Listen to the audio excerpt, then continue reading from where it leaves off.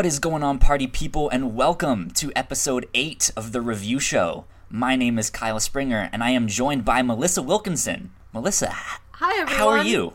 I'm good. I believe I only said hello to Kyle last weekend, so I want to make sure. Audience is included in the hello. It's a hello for everyone. Yes, hello and welcome to everyone out there. Let's see, this week we are going to be talking about Strangers in Paradise, volumes 1 through 2, which I'm super excited to talk about. I think we're going to have an interesting conversation with this one. I am excited. But you said you were good. What have you been up to this week, Melissa? I recorded another podcast last night, and I have another podcast to record tomorrow, and then another one on Wednesday. So which is the ideal lifestyle for me. I'm just in this world of like recording and then reading and watching stuff so that I am prepared to record. And it's a busy life, but it's the life I wanted to lead. That's awesome. Sounds like a lot of fun. You are a podcasting maniac. Yep. Now you're on like 16 shows. And, you know what I mean? It's not 16. It's only like 5. Same thing, 16.5. Not that different. That's good. It's fun. You and I off mic were talking about one that might be happening very soon, which would be really cool. I will hold off on mentioning what that is until things are a little bit more concrete, but sounds like fun. Yeah. Sounds like fun. So for those of you guys who are joining us, you can be watching this live on Twitch, or listening in live on Twitch. We don't have our cameras up and working for Twitch just yet. But yeah, come hang out with us in the Twitch chat. That is the place to be. You guys can comment and tell us what you thought of the books or movies that we are watching and talking about on this show. And we would love to have your guys' input too. So bring it on. I say, the more the merrier. But yeah, so you guys can be joining us live on that. If you guys can't make the live chats, we put this out on YouTube and as a podcast anywhere you listen to podcasts, no matter what universe you are in. And we put that up a week later. So we are recording this on Saturday, I don't know what the date is, the 19th, May 19th. Yes. But this will be out next Saturday. Kyle, do you know what today is? I just realized. This is the 5-year anniversary of the first time I went to Disney World. I was looking at the date and I'm like, why does May 19th stick out in my brain? Oh yes, that would be why. This is important. I know this. Cool. So 5 years ago was your first time at Disney World or Disneyland? Disney World. I have yet to make it to land. Disney World. Okay. Sounds good. How many times have you been there since? I have not been able to get back since. I definitely want to go back. This was like a... You have to go. I know. It's the anniversary. Leave right now. I told my mom, because I got to go for my college graduation, and so I told my mom, whenever you retire, then I am going to take you. And who knows if she will ever retire. She's a hardworking lady, but I think eventually I will get her there. Cool. That should be a lot of fun. It's been forever since I've been to Disney World, so good stuff, good memories. But yeah, let's dive into these comics here. Strangers in Paradise. Yes. We read volumes 1 through 2, and I was maybe about an hour ago looking up some information on it in Wikipedia. Tell me. And I didn't know how many issues there were and stuff like that. We only read a very, very small chunk. Oh. I think there was Strangers in Paradise, Wikipedia says total there has been 107 issues. Oh my god! We just read like 12. Yeah. So we barely scratched the surface on this. So if you're listening to this and you're like, I am a diehard fan of Terry Moore and Strangers in Paradise and all the comic books he makes, and you're like, I love the entire series, well, we have yet to experience it. So we just got the first two volumes, the first chunk, which is like the first 12 issues, I believe. Is how many we read. Technically, so according to Wikipedia, the volumes are done kind of strange. Volume 1 was published by Antarctic Press in 1993. I also didn't realize how old it was. So the first 3 issues is Volume 1, and that's pretty small for a first volume. Most trade paperbacks are 4 or 5, maybe 6. That's usually where it goes. But then he started self-publishing it with his own Abstract Studio, is the name of it, and that's where Volume 2 is. And there was, I guess, 14 issues total is what he did with that. There was the second volume that we read, and then the third volume after that, where there was 3 more issues or something with that. And then it moved over to Image Comics for a while, and then it moved back to Abstract Studios, and then he's been self-publishing it ever since. And recently, actually this year, 2018, he revived it. Ooh. So it went to about 2007. And then this year he revived it with a brand new series. Wow. So some interesting publication information there. Yeah, that's neat. Crazy stuff. What did you think of it, though? What were your general thoughts? I really liked it. When you first pitched this to me, you pitched it as a love triangle, slice of life, kind of dramedy, and then it gets into crime. And so I had to pick that one. So I'm I have to know how this turns into crime. And even knowing that it was going to take a turn, I had no idea the turns it was going to take. I was really pleasantly surprised by this entire thing. It was a really nice treat. Good. Yeah, I liked it. I didn't like it at first, though. I got done with those first 3, and I was like, well, it's not bad. Maybe not for me. But that second volume we read that gets more into the kind of thriller story with Kachu and her background, I was like, okay, this is getting a lot more interesting for me. But yeah, it was good. I enjoyed it. If you guys out there haven't read this, definitely go check it out. Terry Moore, who writes and draws this, he has some fantastic work. I love his style. I've read Rachel Rising, and that's actually all I've read of his. I'm hoping to read more of Strangers in Paradise, and he had a recent series called God damn it! My mind is blanking. It is Motor Girl.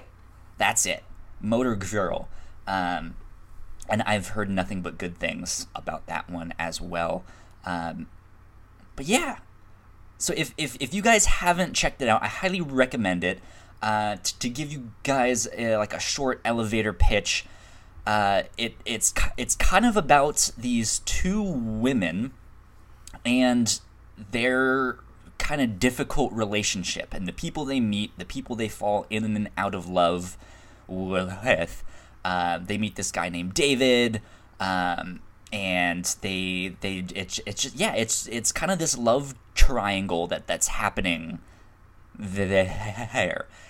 And if the book were to only focus on that, I don't think this would be a book for me.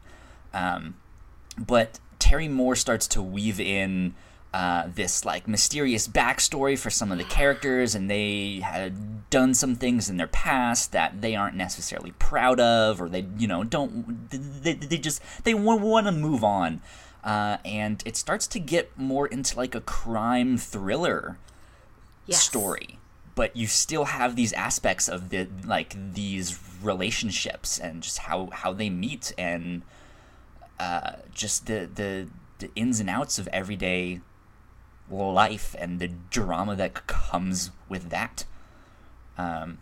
So it's actually very interesting, and I highly recommend it. But as always, we are about to get into some spoilers. So if you have not read it and you want to, go check it out right now. You can come back when this goes up as a podcast, and you can dive in then. But if you guys are sticking it out with us on Twitch here, thank you for joining us. So now that we're in spoiler territory, what did you really think of this book? What was something that stood out to you? How well I think everything was executed. Like, the little slice of life stuff is very well done, and then the thriller stuff is also very well done, and just how effortlessly he could switch between all of these different angles, I was very impressed with. Cool. Yeah, the two main characters are Francine and Kachu. Those are the two women that the story kind of focuses on. And her name is Katina Shuvansky, so that's why they call her Kachu. Yeah. It's kind of a portmanteau of both of her names, which is neat. At one point, it looked like she had allergies or something, and she sneezed. And so I was like, I wonder if there's some kind of running joke with that. That it's like, oh, maybe like she has really bad allergies, and it's a mix of her name and like the sneezing sound, like achoo, you know. But no, it's her first and last name. Hey, what is up to Kiki Dud 1 in the live chat? How are you doing? Thanks for joining us. So that was cool. I liked her nickname. I thought that was kind of neat. And it was Kachu was the one that kind of had the mysterious background that ends up being the kind of starting point of the whole thriller aspect of Boy, this she's book. Quite a background. Like, they took all the possible background elements they could give to anybody, and they gave all of them to her. Pretty much. And I have to say, I think they did it well too, because I think with what she was involved in, with the like being an escort and probably having drugs involved and sex work and stuff like that can be some very dicey, touchy subjects, and I think a lot of people can handle that very poorly, in the sense that they they might not do their research, or I mean, like they have that whole point in there that, hey, being an escort is different from a hooker. You know, like it's a kind of throwaway line in there, but they're like, no, there's actually a difference here. Like, not all sex work is exactly the same. There's different things, which is nice, and I think they handled that really well, which is good. I think they did balance out, like, we say they, this is one guy that made this. He did balance out all the different elements he put in her story. Like, he also mentions she was an alcoholic. Like, he shows her briefly at an AA meeting, and she's looking at a bottle of vodka, like, in her modern day life, while she's flashing back to the AA meeting, and she's like, no, I'm not falling back into this, and she, like, knocks it off the dresser, and it was, like... It was just that one panel, too. And you're like, oh, huh, like, we're not... Okay. And then it just moved on then. But it was like, oh, that's a good little tidbit of backstory to like, give her, like, more weight to her, like, who she is, and more agency, which was neat. And I like how there were layers to the different things that gave her such a troubled past, and how she wasn't, like, equally focused on all of them at the same time. And she had so much going on, like, oh yeah, alcoholism, abuse, those are the footnotes. Yeah, she has some crazy stuff going on in her backstory. I kind of want to back up for a minute though. The volume 1 started off in a very strange place. What did you think of the opening scene? Because it's them 10 years ago when they're in high school and they're doing a school play, and Francine, the main character, is wearing a toga, and she's obviously having some trouble keeping this thing on, and she's voicing her concerns, and no one really cares, and she goes out there and it ends up going so terribly wrong. And I mean, it's like 5 or 6 pages to start off, and that is your introduction to her. Or at least her and Kachu, and like what their kind of relationship is. But what did you think of that? Because that's a very strange place to start the book. I think it gave me an expectation that we were going to have more flashbacks to their high school time, and like more people that like they knew during that time were going to pop up, and it's really just that, which I did kind of like, that plays just something between the two of them, and like they'll reference it every once in a while, like, oh, do you remember that crazy play we had to do in like 11th grade and then my toga fell down? And it's an interesting context to the rest of their life, in that, you know, it shows Francine being able to like pick herself up and dust herself off and keep on going, and it talks, you know, it shows Kachu as somebody who can be in and out of Francine's life, but when Francine really needs her, there she'll be. And it gives the background of like Francine having like 1 million boyfriends. A lot, it gives you like a lot. It puts a lot in there. It's not just like a fun, jokey opening bit to show like the humor of the piece where like her toga falls down. It gives you, there's a lot in there. It's very efficient.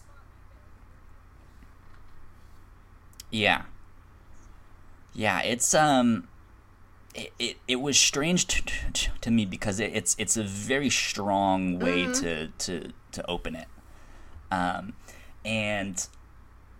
I'm like, again, we didn't really scratch the surface with this book, right? Like there's so much of it, and we only read the first like 12 issues, and so I'm wondering how that plays in down the road of this scene where she's in her high school play and her toga falls off and she is basically standing there topless in front of the entire school, and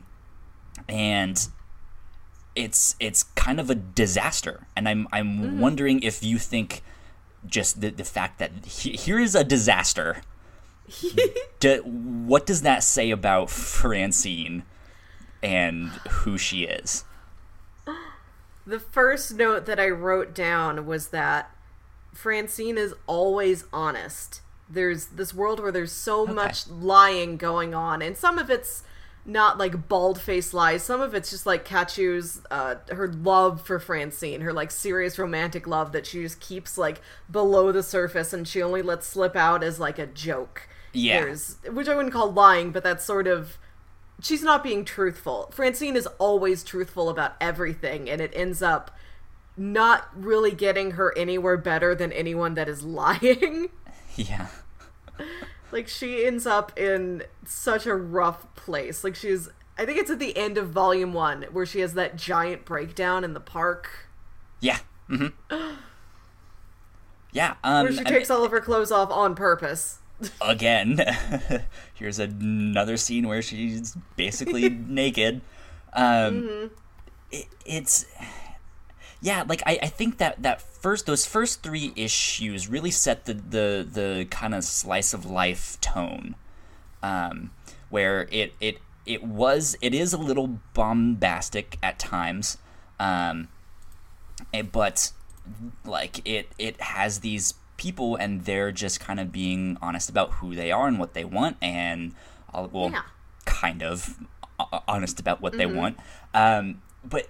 Yeah, so like it just like I feel like it's mostly a metaphor. Like that opening scene is more a metaphor for not only who she is, but like what just kind of all the relationships that she has.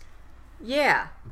Right, where it's either a disaster because she was like, hey, my toga's gonna fall off, someone help me, and no one did, and then disaster strikes, or the fact that she is naked in front of everyone. She is being brutally honest about who she is. I'm just like, this is me.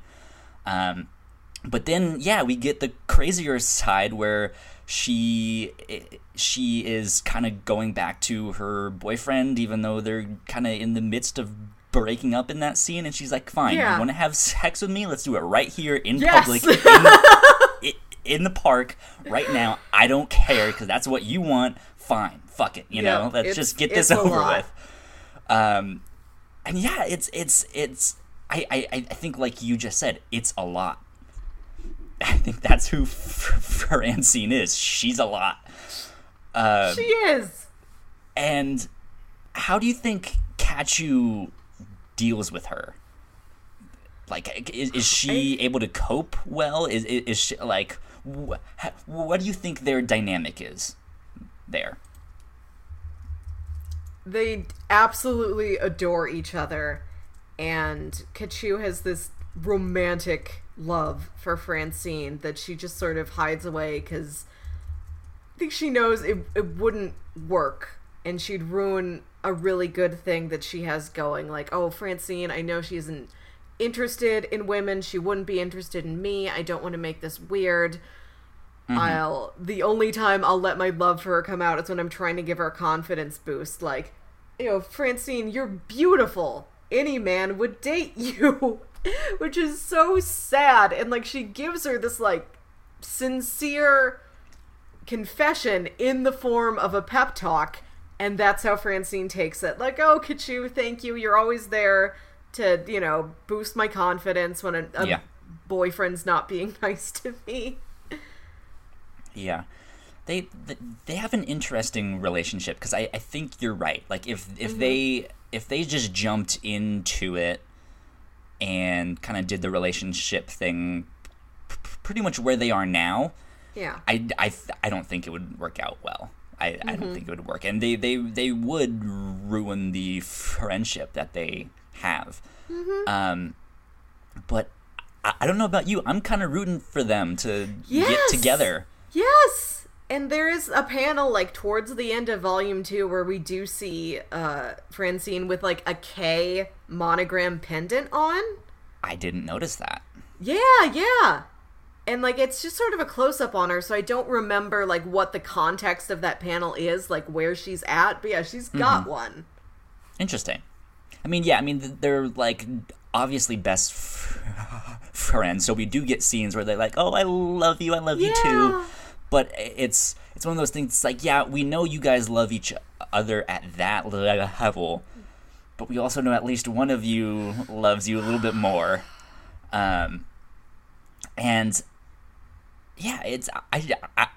I just think it's fun to watch them, because they obviously care a lot about each other, but they obviously don't know about each other either. Because Kachu wasn't the only one with a little bit of background that was revealed, and I was like, oh, interesting. There was something this comic did that kind of threw me for a loop, and maybe we can talk about it here or down the road, I'm not sure, but there were a couple times where it broke into prose and was more of an actual novel rather than comic book pages. And I don't mind it doing that as long as it's not often in a comic book. If it's like an extra supplementary thing at the end of the book or something, like Watchmen has a lot of stuff like that. And it's cool to kind of get that extra information. But in one of those kind of novel excerpts, we hear from a possible ex-boyfriend of Francine, who was like, she was basically a sex fiend. Yes. Whereas the boyfriend she has at the start, I forget his name, Freddie? Was that it? Yeah, I think it's Freddie. Yeah. Freddie. Let's see. Wikipedia, don't fail me. Yes, Freddie. They were together for a year and they hadn't had sex yet, and that's kind of where the whole breakup thing comes from, and him being like, yeah, look, this isn't working out. And yeah, and just like hearing that, it's like, huh, so we also don't know much about Francine after these first 2 volumes. There's more to her. Yeah. Which that I think was one of the biggest surprises in this book for me, was not the whole Kachu backstory of her being an escort and her potentially stealing this money and stuff like that, but this idea that Francine actually really enjoys sex, and like it's like she's not waiting for the right moment per se, or for the right person, you know, she's not waiting until marriage. But yeah, I was like, huh. That one surprised me the most.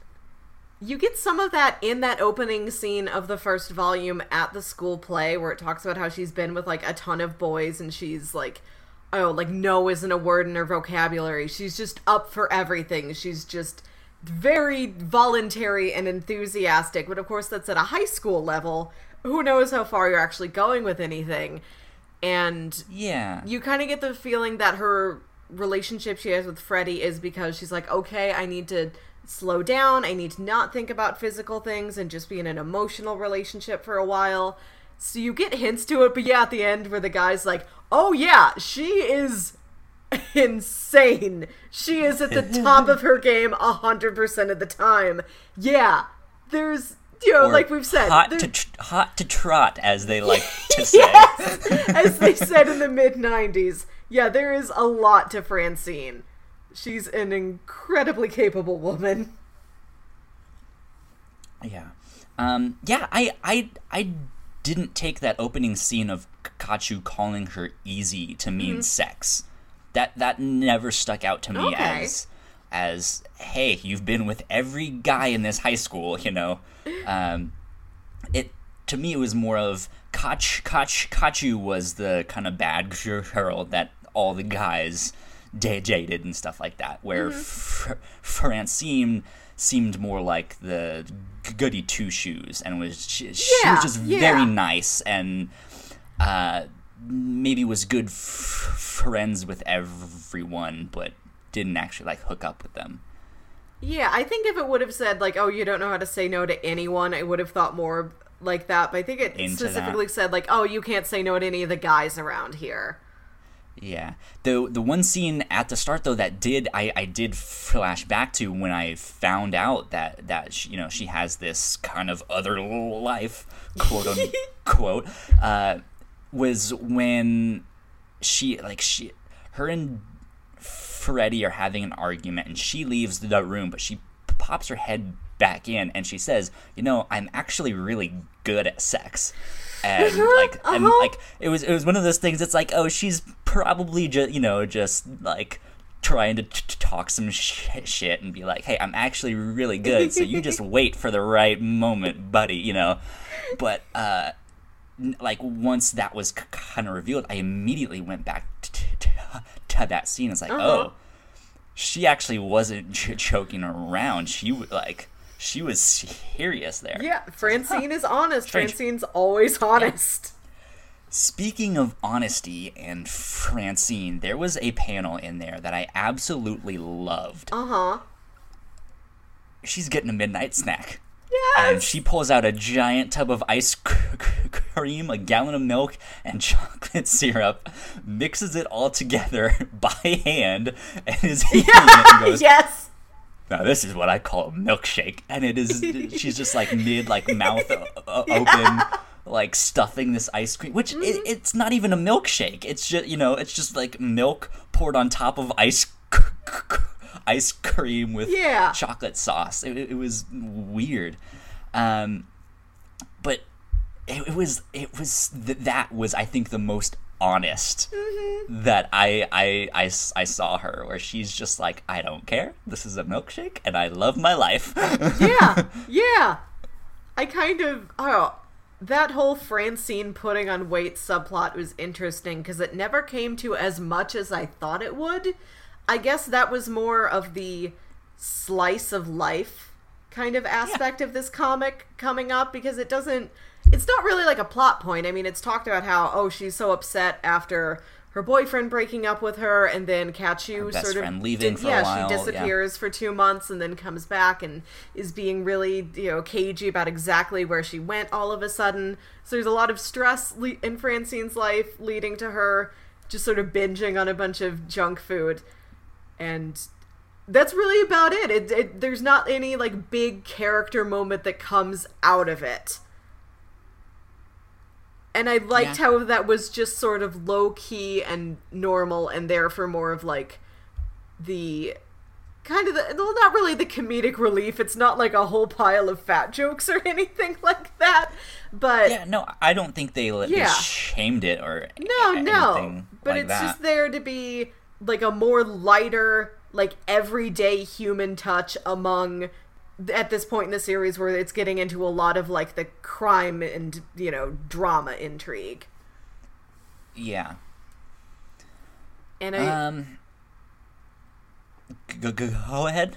No, I was just gonna say I also loved, I think it's the cover for issue 7 where it's the picture of Francine and she's wearing that like short dress with all the buttons on it, and she's got like a scarf and she's like waving her hands in the air and she's looking real free. That's just a great illustration of Lady Pudge on that cover. Like, I looked at it and I'm like, oh, that's me. Like, you've nailed it. Like, yes, it's like, there's fat roll 1, fat roll 2. I'm like, the anatomy, you've got it. You've nailed it down. Yeah, which is something that Terry Moore does often. I think he definitely has a good variety of characters with different body types and stuff like that, which is always neat to see, especially in comic books, since you don't get much of it often, especially in superhero stuff, which I guess this isn't superhero stuff, but you get my point. Yeah, and I think it's handled well too. It's just like, oh yeah, she's a little bit chubbier, but that's it. She runs into her ex at the supermarket, who's just like, wow, kind of let yourself go there. And that's kind of the one time where she's kind of shamed for it. But it sounds like her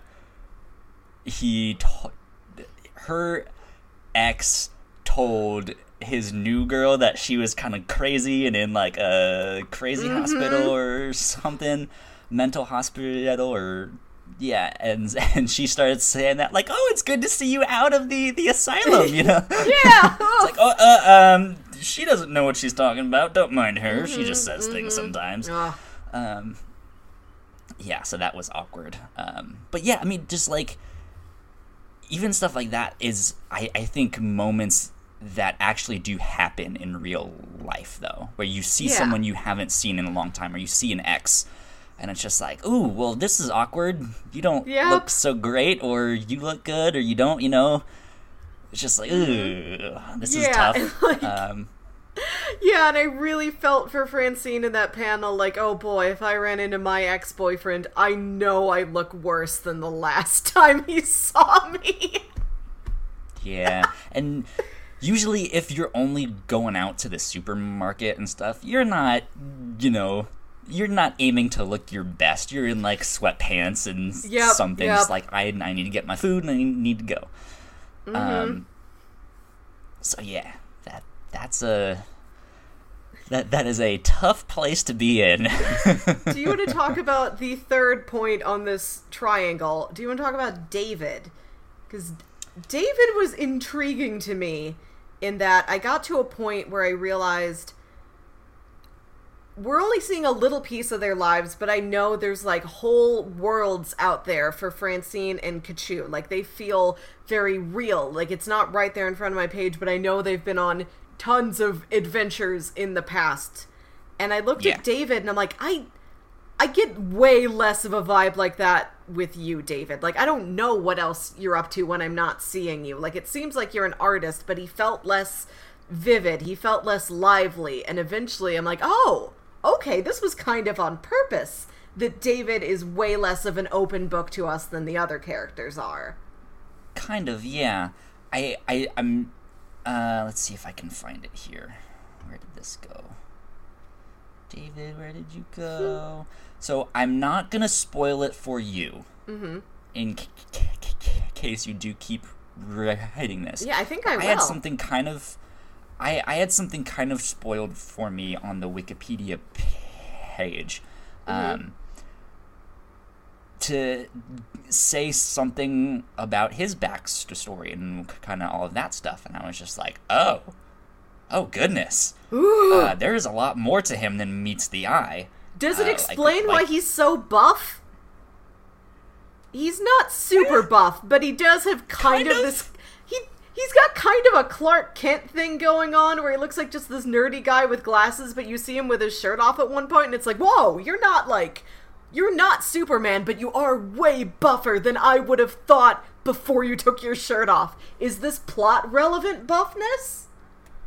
I don't know if it was something that he thought of originally, because like you said, as I read this, I just felt David was the boyfriend. Like he was the third wheel. He was the least interesting, least important kind of character there. So he was more of a cardboard cutout for me. Yeah.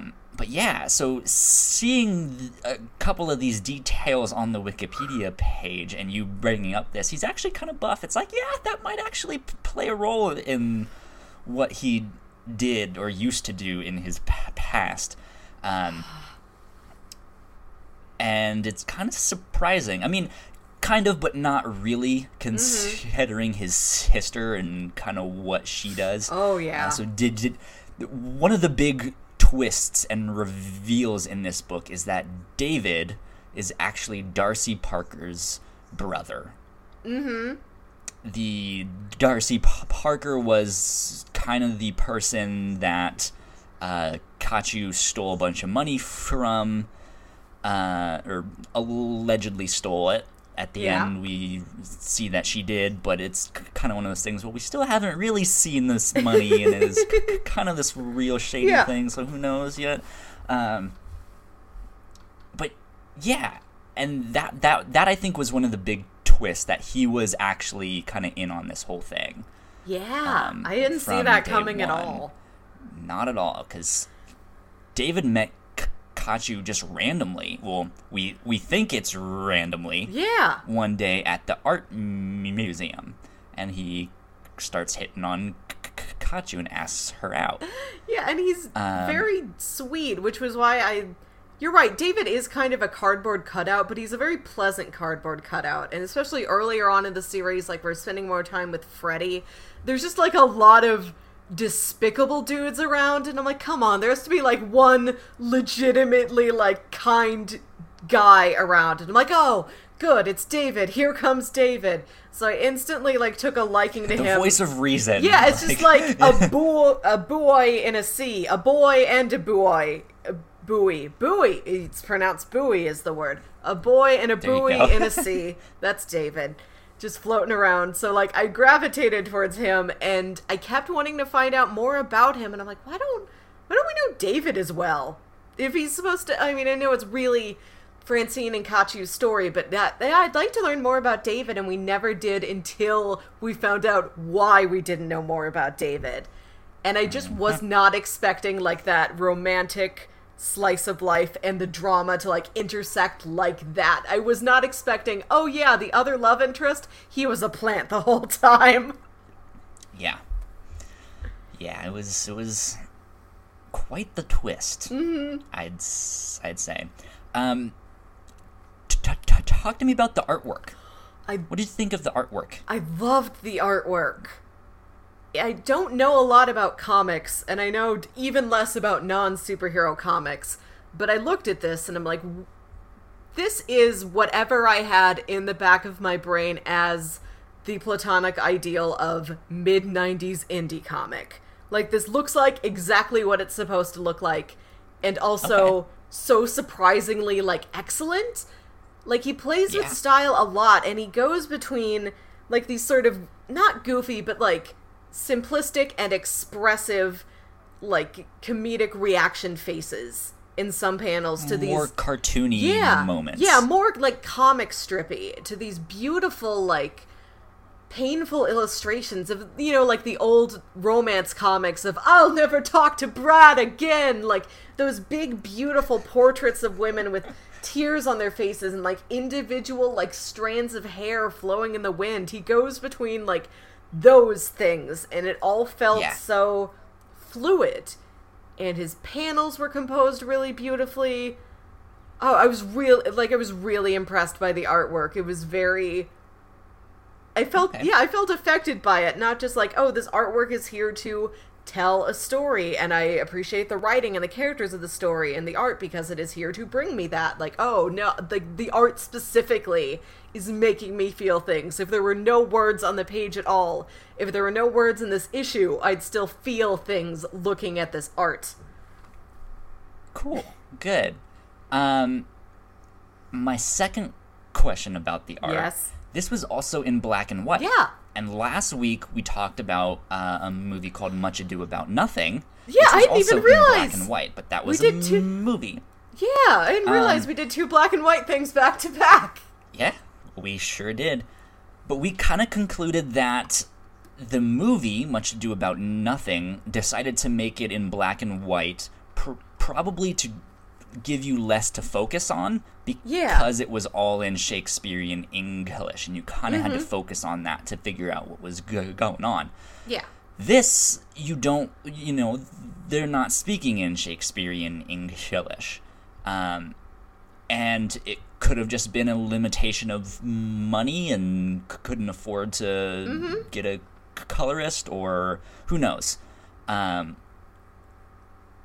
We can't really speculate on that. Maybe the answer is out there in some interview or something like that. But what do you think having it in black and white did for this book?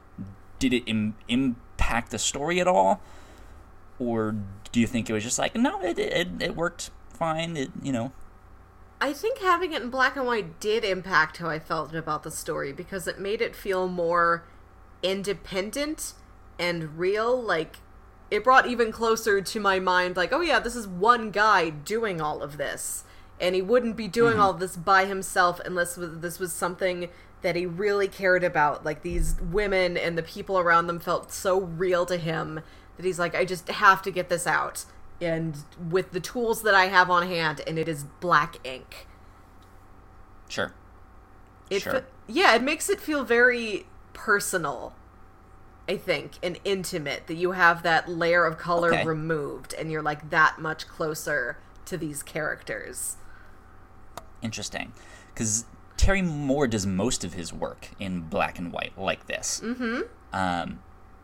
Because I've mentioned before that I read all of Rachel Rising, which is more of a horror story that he did, which is actually really good. It's about this girl who is murdered and then wakes up, like, after she's been killed. And she doesn't remember anything, and all she has is, like, the marks on her neck where she had the, like, rope around her and stuff like that, and she has to figure out what the hell is going on.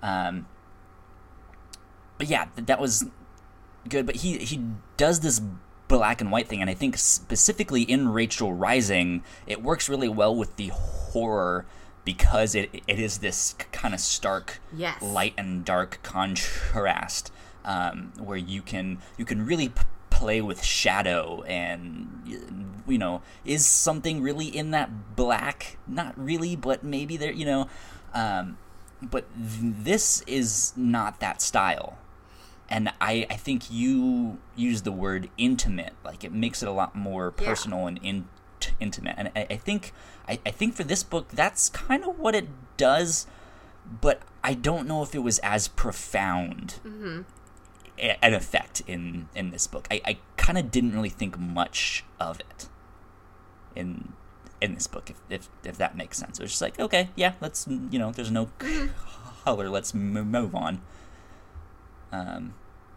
I mean, is that kind of what happened with you, or no? Yeah, I think maybe a little bit at the beginning. That's kind of how I felt. Like, I didn't really think about it. And I used to read a lot of comic strips when I was a kid. Like, and we got, like, the newspaper every day for a while. Typically. Yeah, and you'd get the, like the big Calvin and Hobbes books and the big Garfield books and all of those classic introductions to sequential art for children. And it just kind of reminded me of that. And then as the story just started to get more dramatic and less like a little episodic slice of life thing, less like a comic strip, I started thinking about the black and whiteness of the art as something more dramatic, like the way the story was getting. Yeah. So, speaking of newspaper strips, I'm going to read from Wikipedia here. I'm using Wikipedia a lot on this episode. But it says, Terry Moore stated that, I started out wanting to do a newspaper strip and tried one idea after another before I realized I hated the gag-a-day life and really wanted to try a story instead. The story he chose to tell turned out to be Strangers in Paradise. Or this story about two girls and a guy who gets to know them. Yeah, that's it.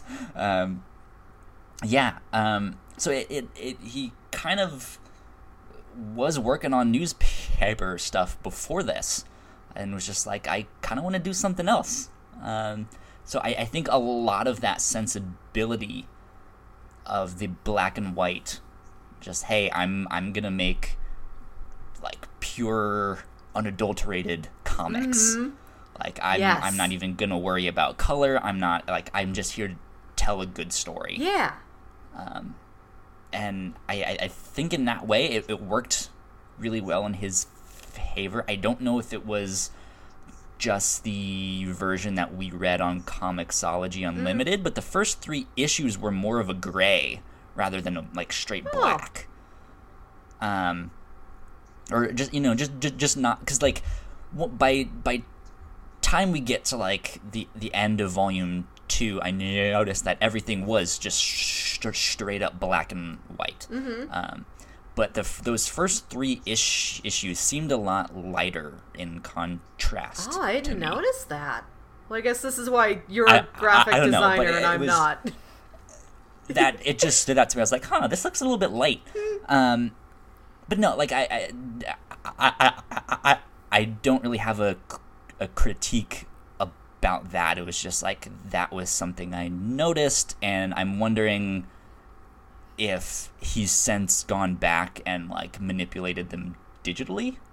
And like he actually did these with ink, and I mean, since this was coming out in the mid 90s, the Photoshop and stuff we have today wasn't as strong as it is, so who knows. But yeah, it just seemed like he had this story in mind that he wanted to tell, and he started doing that. And I think even still, because those first 3 issues was a complete story. Yeah.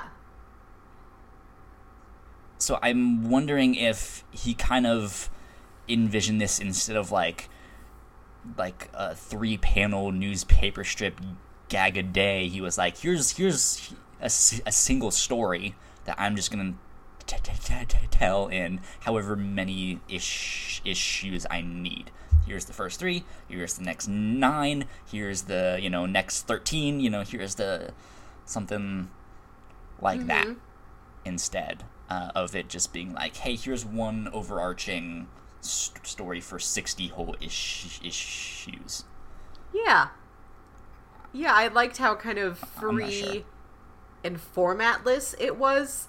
Like, you know, having a 3-issue volume 1 and then a 9-issue volume 2, and then having the individual issues being so experimental. Like, we talked about how there's a lot of pages. Well, there's 2 sections where for like 3 pages each, it is just 2 columns of prose with like maybe a little illustration in each column, which really... An illuminated manuscript. Yes, an illuminated manuscript.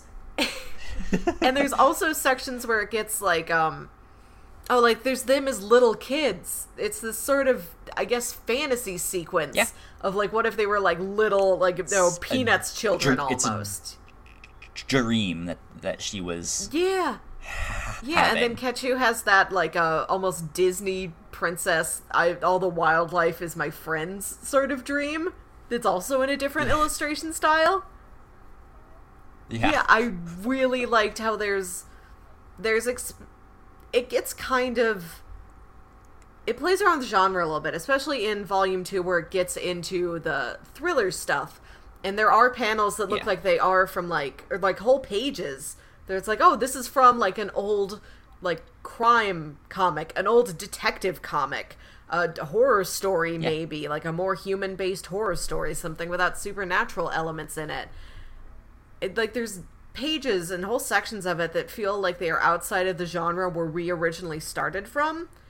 And then there's the really experimental stuff where it's like, okay, and now there's this Disney-fied dream that one of the characters is having. The Looney Tunes version. Yeah, I kind of liked that he started to... again, he has very stylized art, and he would go back and forth between styles as he needed to, but the first 3 issues were a lot more bombastic, and just crazy things happened, and, I say crazy, but those first 3 didn't have the crime aspect, you know, it was more a slice of life, but for a slice of life, things seemed a lot more cartoony. Yeah. There was the whole thing about, like, the neighbor. As Kachu is going to get her revenge on that whole dream sequence with the neighbor. Yeah. That was just weird. But the whole thing is just kind of over the top, kind of Wile E. Coyote, Looney Tunes. Yes. Like, you had, like, a rocket launcher in that bag. What in the world, you know? And I kind of liked that he, in Volume 2, stopped a lot of that. Mm-hmm. And the bombastic stuff only came at times when it was a dream sequence. And it was a very, very clear, like, change of art style. Mm-hmm. Whereas the first 3 didn't really have that clear denotation of art style. It was just like, oh, okay, well, here's a panel of her waking up, but it's still the same art style. Mm-hmm. So I kind of liked that, because I think why I didn't like it at first was how kind of crazy over the top it was in some of this stuff. I was like, I don't really know if this is working the best. But yeah, let me ask you this then. Oh, I also have a question too, whenever you're done with your question. You first. Okay. Speaking about this dream imagery, I was fascinated with Kachu's relationship with her alarm clock, especially because it didn't seem like she had, like, a job. She was an artist, and when we would see her working on her art, it wasn't, like, I think it was just another room in their apartment or in their house. Like, I don't... Like a third bedroom, and I was kind of perplexed why she always has this alarm going off if she doesn't seem like she has anywhere she has to be at any certain time. And at first I was like, I mean... At first, you were like, what? At first, I was like, oh, is this like a plot hole or something? Or is she going to have a job that we are going to find out about? And I guess it just became, as we get deeper into the story, the alarm clock is less of like, oh, it's a nuisance. It's here to show, like, how, you know, short her temper is, that she's so furious at her alarm clock all the time. It's like, oh, no, this really represents, like, the ticking clock of death for her. And she probably does set it to, like, okay, I have to wake Yeah. up, I have to do something with my life, I have to create, I have to be productive, I have to be responsible, I have to be an adult. And she wants the alarm clock to represent that. The alarm clock represents responsibility, but instead she looks at She hates it, it's but... just like it's the ticking clock of death for her. It's no, reality has come crashing down on you. You don't get to live in this little dream world anymore. It is the end of optimism for her. Yeah, I think you nailed it Oh with boy. that. Because being an artist myself and someone who has a job that's very, very flexible on when I can go in and stuff like that. And I've had a job where I worked from home too. But like that lifestyle is, you can slip easily, where it's just like, I don't need to be anywhere. I'm going to stay up till 6 in the morning and I'm going to sleep till 4 in the afternoon. I remember one summer, I went home from school back to my parents' house, and it was one of those things. I had nothing to do the entire summer. Like, no one was in town. It was just me at home by myself with my parents. But my parents both still had to work, so they were gone all day. So I slept all day. And I was literally waking up half an hour before they got home at like 5 in the afternoon. And I would be up all night and going to bed when they left for work. And it was, yeah, so like I, like when they were gone, I was passed out. I slept all day and I was up all night. And as fun as that was for me, it was so bad. Yes. It was terrible. And like working from home can be this thing of like I can technically work in my bed and be really comfortable and like not even put on clothes and stuff like that, and no one will know. And or I can like actually wake up, you know, sit at my desk, get some work done, be productive, do this stuff. Because if I'm sitting in my bed, I'm super comfortable. Maybe I'll put the TV on, you know, maybe I'll listen to some music, and it kind of, it's, you tend to slip very easily. And I think with her having stolen this money and knowing that one day, like, shit can go down, and, you know, Darcy Parker can come knocking. It's kind of a thing where she needs to be up, and she needs to be like, okay, what do I need to do? Let me be alert and figure out if I'm able to survive. Yes. I think, yeah, her alarm clock ended up being more of a running gag, right? Because when we first see it, she shoots it with a gun.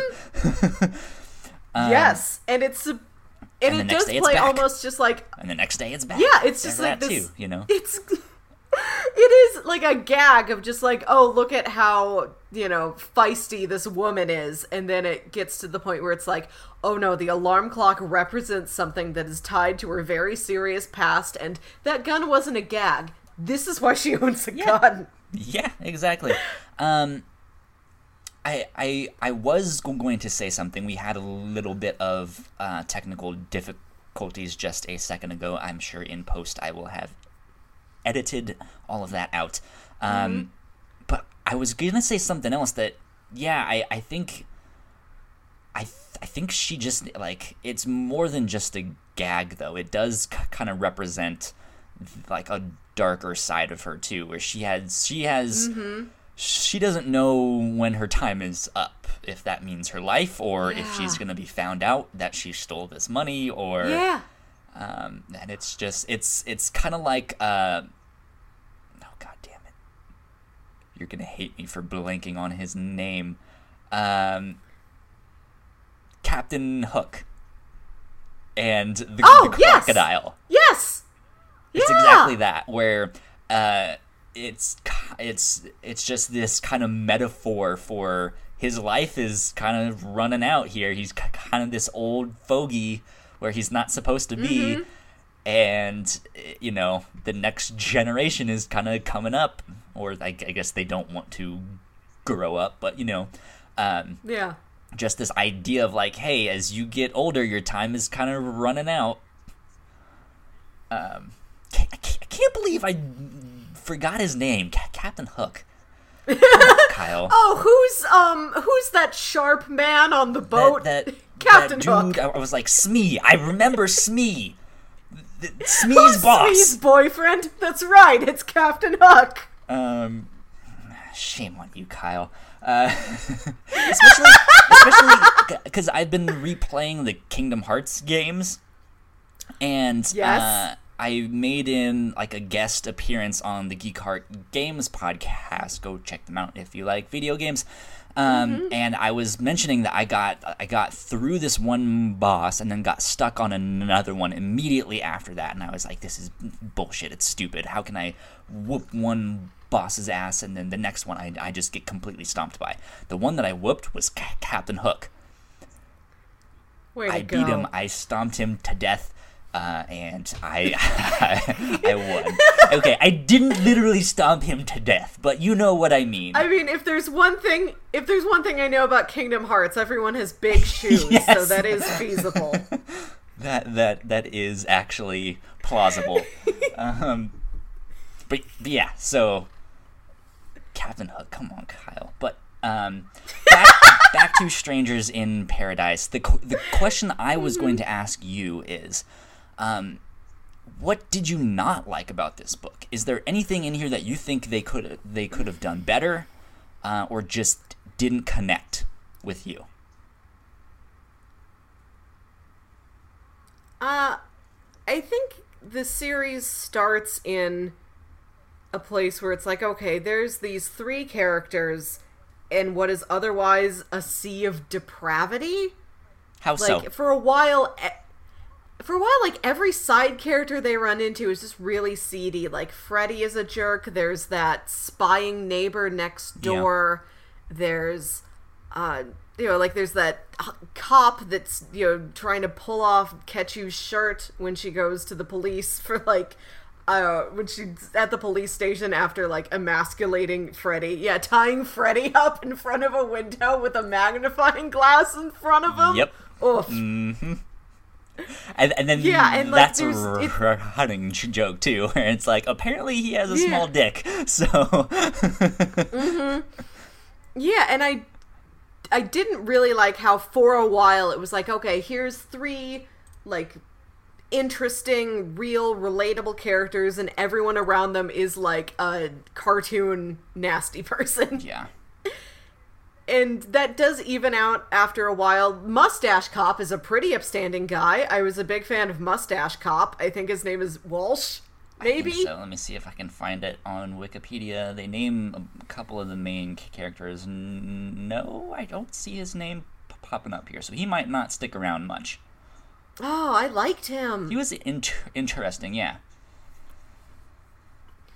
I liked him as well. Yeah, so I think that's, like, the only thing I would have changed. He was kind of the one character that was more normal.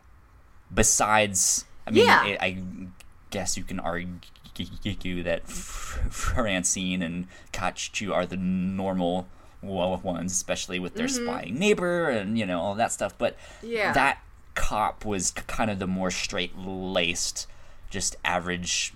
He's an average cop.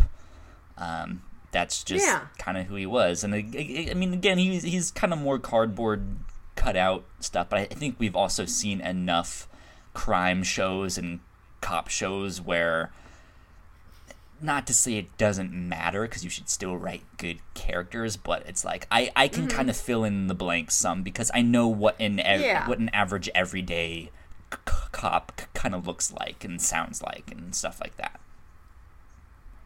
I did really like where he gets called to a case and he gets called out of his bed with his wife.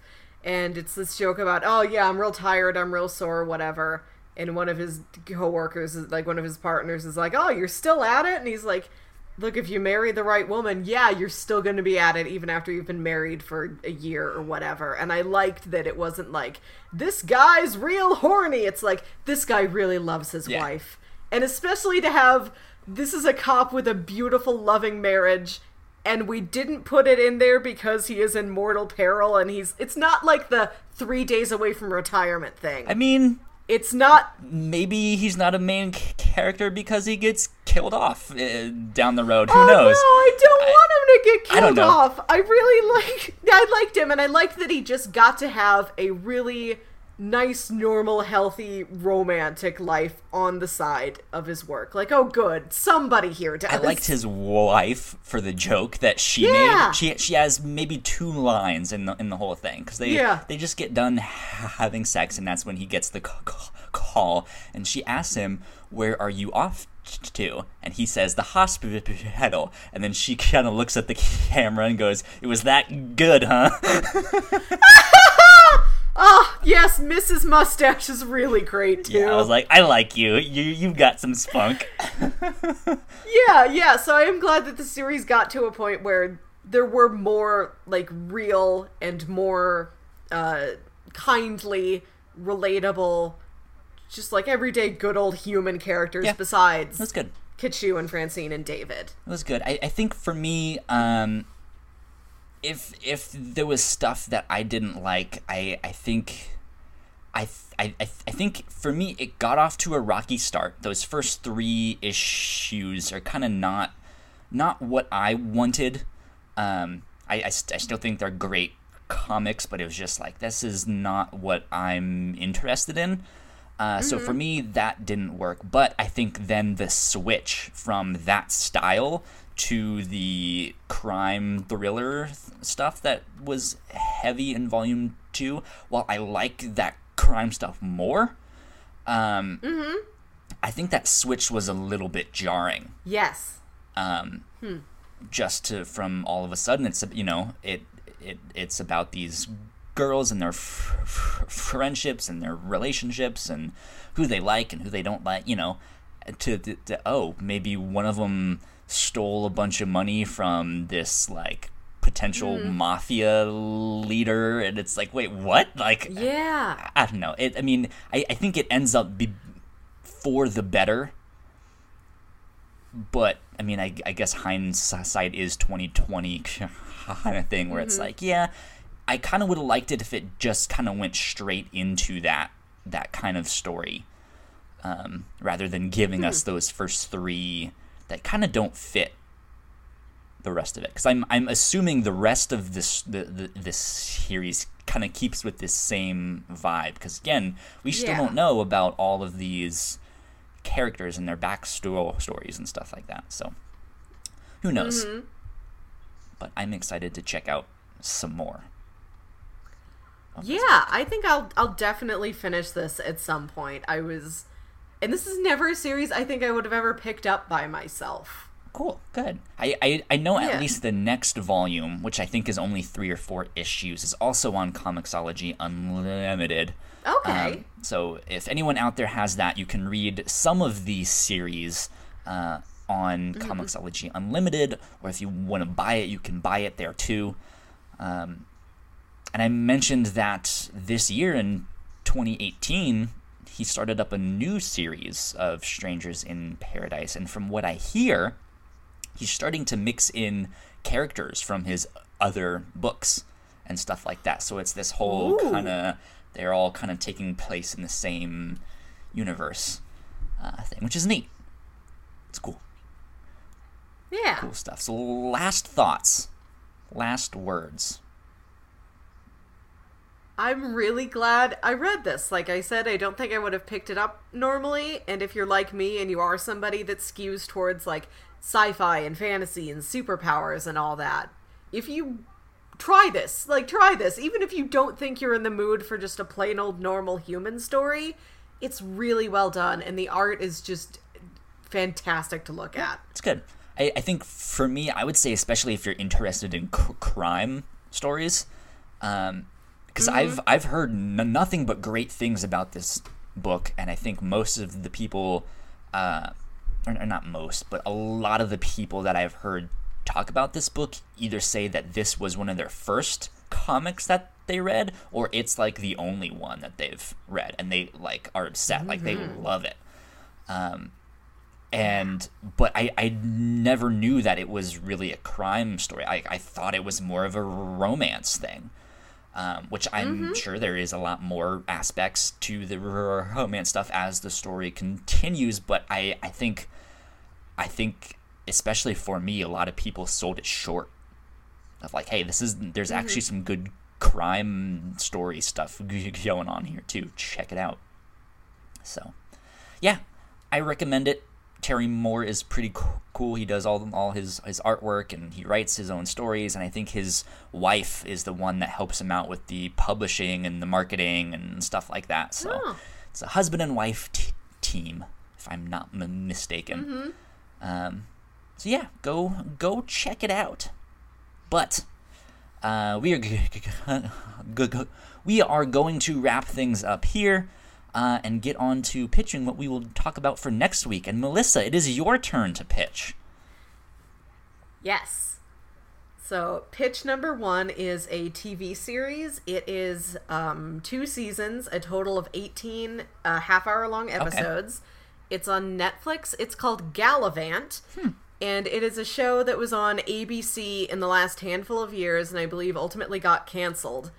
It is a medieval, like, Arthurian knights and princesses and all that musical. Interesting. Is every episode a musical? I believe so. Oh, yeah, wow. I think they sing through the whole thing. I don't know a ton about this story. Knights of the Round Table. Like, I can only... Right? Yeah. yeah. I think it sounds like if you've ever seen the musical, like, Once Upon a Mattress, it's a popular one for, like, high schools and colleges to do. It seems like that. Okay. Or if you've ever seen, I don't know, Robin Hood Men in Tights. Okay. Gotcha. These are the 2 polls I've got. Gotcha. Yeah, just sort of a fun, maybe it's got fantasy elements, maybe there's wizards and dragons and things. I don't actually know. I really just saw, like, medieval, musical, and I'm like, that's it. That's all I need. I know it stars Timothy Odmanson, who is the cop in Psych. Okay. And Weird Al was on one episode because, of course, he was. Because why not have Weird Al feature in your TV show and write a song for you? I'm sure you helped out with that. Interesting. Interesting. Yeah. And that's called Gallivant? Gallivant, okay. Yes. I probably should have looked up more about it, but that was like the last pitch I added to my list. We've only done one other musical on this show, and it was a musical proper, but that was Hamilton a long time ago when that came out. That was all the rage back then. So yeah, pitch number 2. What do you got? This is a podcast. It is, I'd call it an audio sitcom. Okay. And it's called The Fearsome Morning.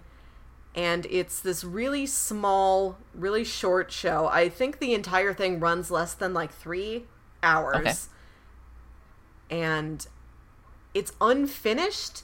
I think I tried looking it up once when I first learned about this show, and like I couldn't find much about it. There was like a blog with a couple posts that didn't update, so I imagine it's just made by a very small group of people who then just got busy with other stuff in their life. I don't know, but it's so fun and so charming and so unique. It is fairly short and fairly light, so I don't know if there might be as much for you to dig your little narrative analysis teeth into, Kyle. What? But was it The Fearsome Morning? Here, let me read you like the byline, the description for this show. Okay. Hit me with your best shot.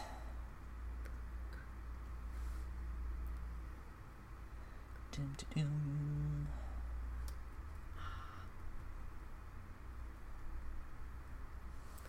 In a brand new work that is 90% fiction and 10% delusion, listen as Joe, an optimistic Los Angeles transplant and personal assistant to the 14th sexiest man alive, provides you with thrilling insights into the world of the Hollywood elite, including things that Oprah has thrown out, gas station celebrity lookalike sightings, and secret studio donut choosing hierarchies.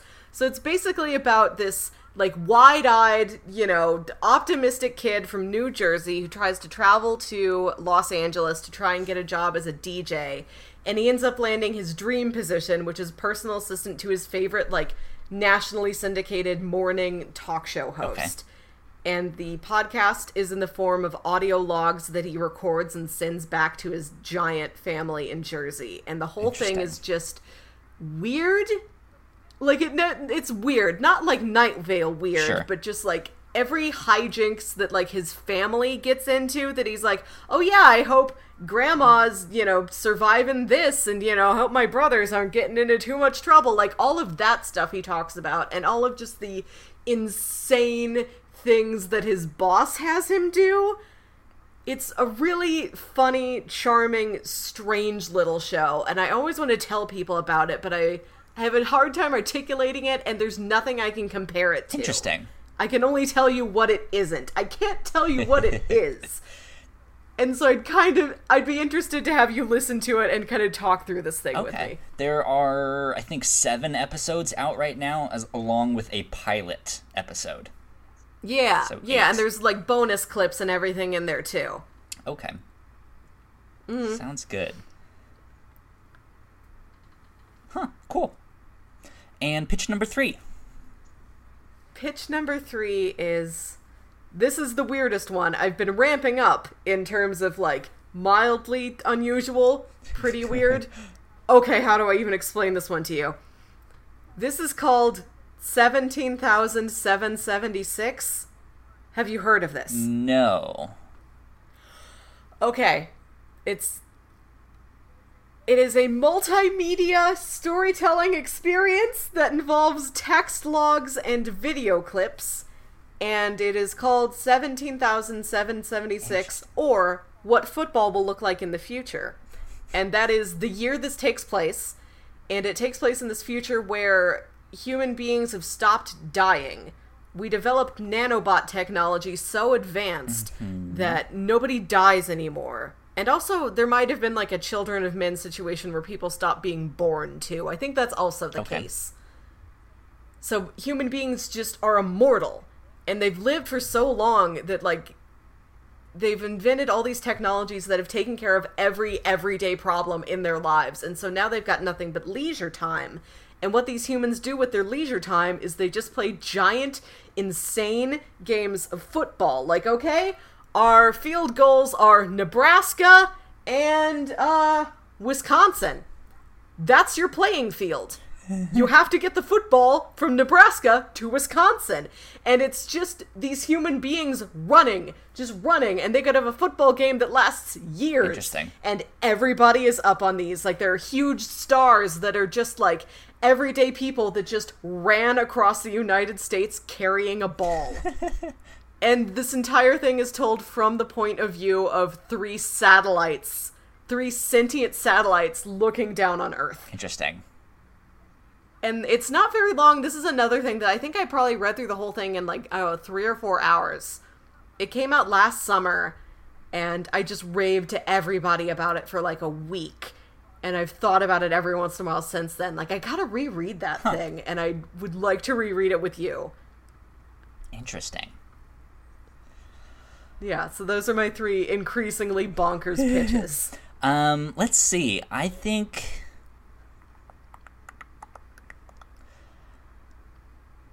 I'm wondering how difficult it will be to do that last one. Mm-hmm. Especially if it's like a multimedia thing. Yeah, it's just short videos every once in a while, and mostly like text and pictures. It's almost like a comic with a video thrown in every once in a while. Huh. Yeah, it's kind of weird to describe to people in terms of how it's actually formatted and what the structure of the thing is. Interesting.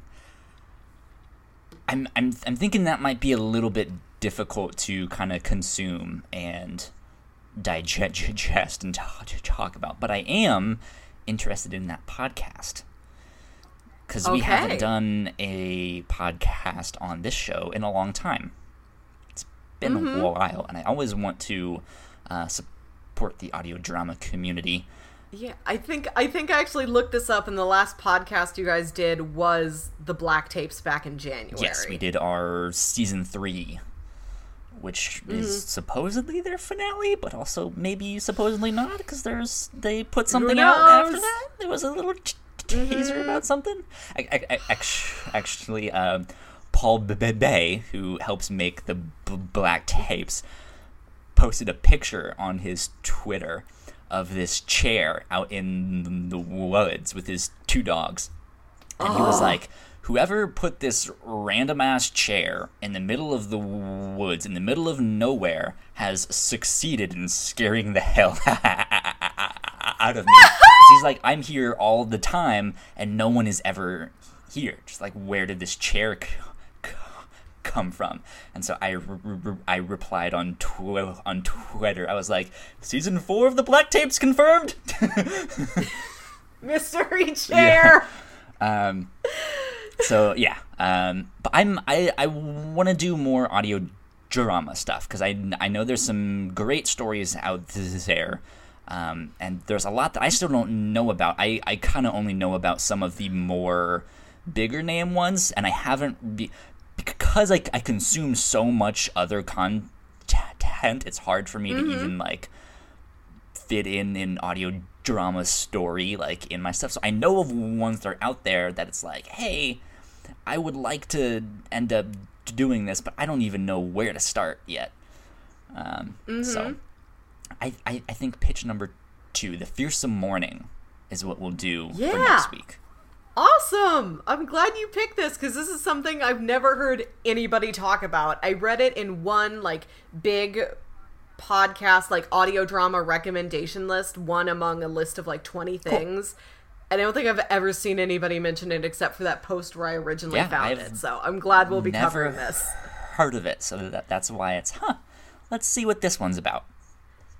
Yeah, I'm interested to hear what you think about it, because I really love it. And like I said, it's so strange in such a way that other strange things are not strange. What? Like, Night Vale is weird, but you can explain Night Vale's weirdness to somebody. This is like quieter and subtler, but also very cartoony. Okay. I'm excited to talk through this with you. Well, that's what we'll be doing for next week. The podcast is called The Fearsome Morning. Again, there's like 7-ish episodes out right now, so you guys can go check it out. Go listen to that this week, and we will be talking about that next week. Yeah. That being said, if you guys enjoyed this episode, or if you enjoy any of our episodes and stuff like that, go to patreon.com/thewhatnots, and you can support us for as little as $1 a month.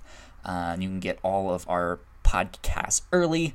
We got some more things coming down the road as well, some more cool perks. So go support us there if you like what we do and want to see us grow and make some more awesome content for you guys. But if you guys don't have any money to give, that is a-okay. We just want you to enjoy the show. At least go tell someone else. Tweet about it, or tell a neighbor, as long as they're not spying on you or something. No, don't tell them. Call the cops on them.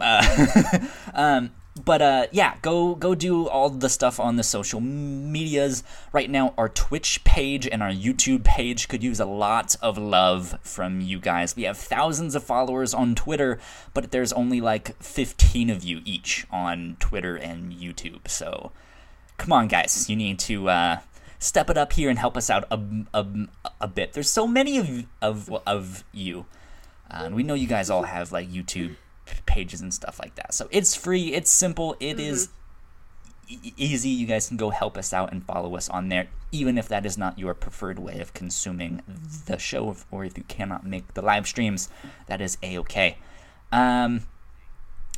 I just mentioned live streams. This is usually a live show on twitch.tv/thewhatnots, but this goes up as a podcast and on YouTube the following week. I think that is all the rigmarole that I need to do right now. So thank you guys. Our rigs have been marolled. Our rigs have been marolled. You just got rickrolled. There you go. Never gonna give you up. Yeah, so thank you guys for joining us. We will be back next week with the Fearsome Morning. We hope you enjoyed the show. Till next time, my name is Kyle Springer. And I'm Melissa. We will see you guys next week. Bye. Bye.